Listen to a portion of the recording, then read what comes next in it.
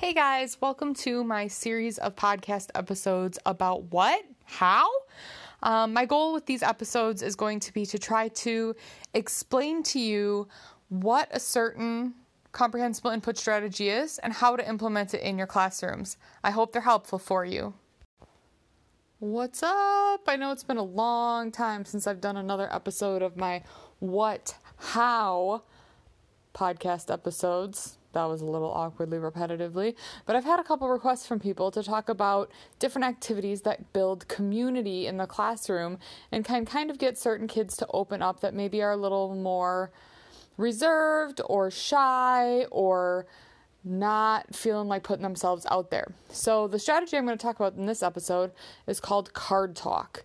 It can also be adapted to be a digital version called Slide Talk, and it's super simple and it's very flexible, and I'm pretty sure you can make it fit in any unit, situation, anything that you're talking about. You can take a day and do Card Talk as your guided oral input.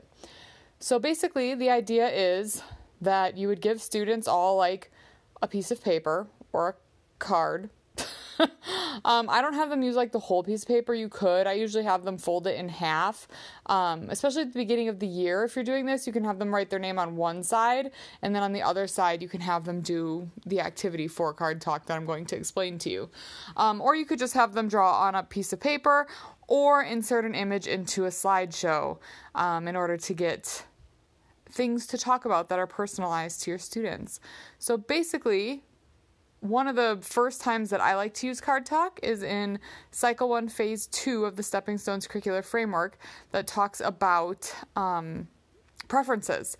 And so an easy one is to just tell the students, draw something that you like. Or if you're doing Slide Talk, insert a picture into the slideshow with your name on it of something that you like. Super simple, but what's really neat about this is you can purposefully kind of walk around the room as the kids are drawing or inserting their slides, and I would set a timer for this, whether it's a digital activity or have them do it like the day before at the end of class, and then you can collect them all if they're paper copies, or they'll be in the slideshow if they're slides, and basically you would look through them and find something that like either a bunch of the students have in common, or maybe there's like two students that are opposite, or something you're really excited to talk about, or your kids will be excited to talk about. So a lot of times when I do the Card Talk or Slide Talk about what do you like, one of the things that comes up always is like dogs and cats. Like who likes dogs, who likes cats? So in order to get those students that are maybe a little bit more reserved involved in the conversation, what's great about this is you're talking about that student and talking to that student, but you're not putting them on the spot. So I could be walking around and I could see that Quiet Johnny loves dogs.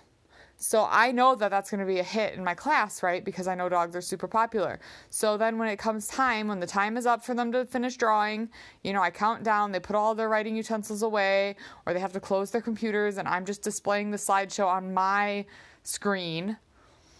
I'll pick Johnny's card or his slide, and we'll talk about it. And I'll be like, oh, Johnny, you like dogs, right? I verify first. It's like, yeah. So then I'm like, oh, class, Johnny likes dogs. Who in the class likes dogs? And a whole bunch of them raises their hand. And then I'm like, Johnny, look, you have 15 friends in the class that like dogs. And then I'll be like, uh-oh, who doesn't like, obviously I'm doing this in the target language, which is why it sounds so weird when I'm saying it in English, but I'm trying to make it comprehensible for my students when I speak to them in Spanish. But I'd say something like, oh, who doesn't like dogs? And there might be like that one or two kids that like raise their hands. And I'm like, oh no, look, Johnny, Josh and Josie, I don't know why they all have J names, don't like dogs. Oh no. And then, you can leave it at that if you want to. Or sometimes you might want to like ask them a quick question in L1 in English, especially if it's like the first week or two of school. So I might ask Josh or what did I say her name was? Josie? I might ask them like, oh, why don't you like dogs? And I ask in the target language, but I let them answer in English.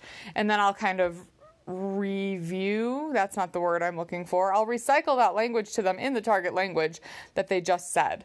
So they might be like, oh, dogs are smelly. And then I would be like, oh, dogs are smelly in the past or in the target language. And so then if someone else had drawn a cat in the class, I might go to that person's desk and grab their card or pull up that slide and be like, oh, look, Julie, there's another J name. Julie prefers cats. Oh, class, look at Julie. Julie, you prefer cats? And she might be like, no. And I'll be like, oh, hold on. Julie, do you like cats? Yes or no? And she's like, is giving me a thumbs up or nodding her head or telling me yes. I'd be like, Julie, do you like dogs? And she'll say yes. And I'll be like, do you prefer cats or dogs? And she might be like holding up two fingers to indicate like both of them. And then we can all celebrate together that Julie is not a traitor like we thought she was. Don't worry, I'm the traitor in all my classes. I'm the cat person. I like dogs. I just don't want to own one at this point in my life. And then, you're forming these relationships. Inside jokes get started this way in your classes, and it really builds that community quickly. One time we were doing, I just remembered this because it was really funny. We were doing a card talk, and I have it on video on my YouTube channel. I don't know where it is, but we were doing a card talk about places for Cycle 1, Phase 1. That's describing settings in the Stepping Stones curricular framework. And it was something about like your least favorite place or your favorite place. And somehow someone like drew a bathroom or something. And we got on the topic of like showering, and someone like never showers, and like not seriously, as a joke. Obviously, you need to be careful based on who the students are in your classroom on where you can go with jokes and things like that. I wouldn't recommend trying to do that on purpose. But things like that just happen where you get into these goofy conversations where, like, the kids are laughing, and the kid who I was joking with is a super good sport, and I knew that because I've taught him for 3 years. So I knew that he would be fine if we went there. And it was just so funny. And then, like, another kid put, like, their favorite place as school. And so then I was like, oh, he's my favorite student. He loves school because of Spanish class. And then I'd be like, who else loves Spanish class? And I give him like that look, like, you better say yes, even though they know I'm kidding, mostly. And then I will oftentimes, I'll try to bring in some of the opposites or differing opinions too. One time when we were doing card talk about places, I think it was like a place they went on vacation. Sometimes the kids who are not great at articulating through their artwork, which is why slide talk can be a good option too. But you really got to limit them to how many pictures you want them to put on a slide. But one kid put a picture of, he went to Hawaii, I think it was, and he tried to draw a picture of a volcano or a mountain and him like on the side of it. And somehow this story developed where like this was not true at all, but because of his drawing, we were like, wait, did you climb a volcano? And he's like, yeah. And I was like, a volcano? Volcano is dangerous. There's fire. It's hot.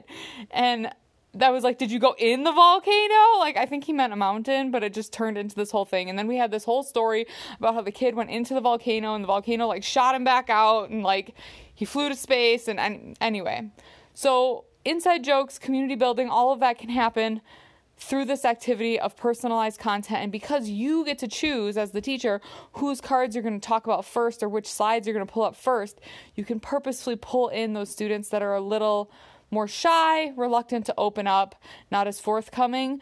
Just make sure you're doing it in a respectful way that is respectful to who they are, especially if you don't know them. So that is card talk and slide talk. Give it a try. Let me know how it goes.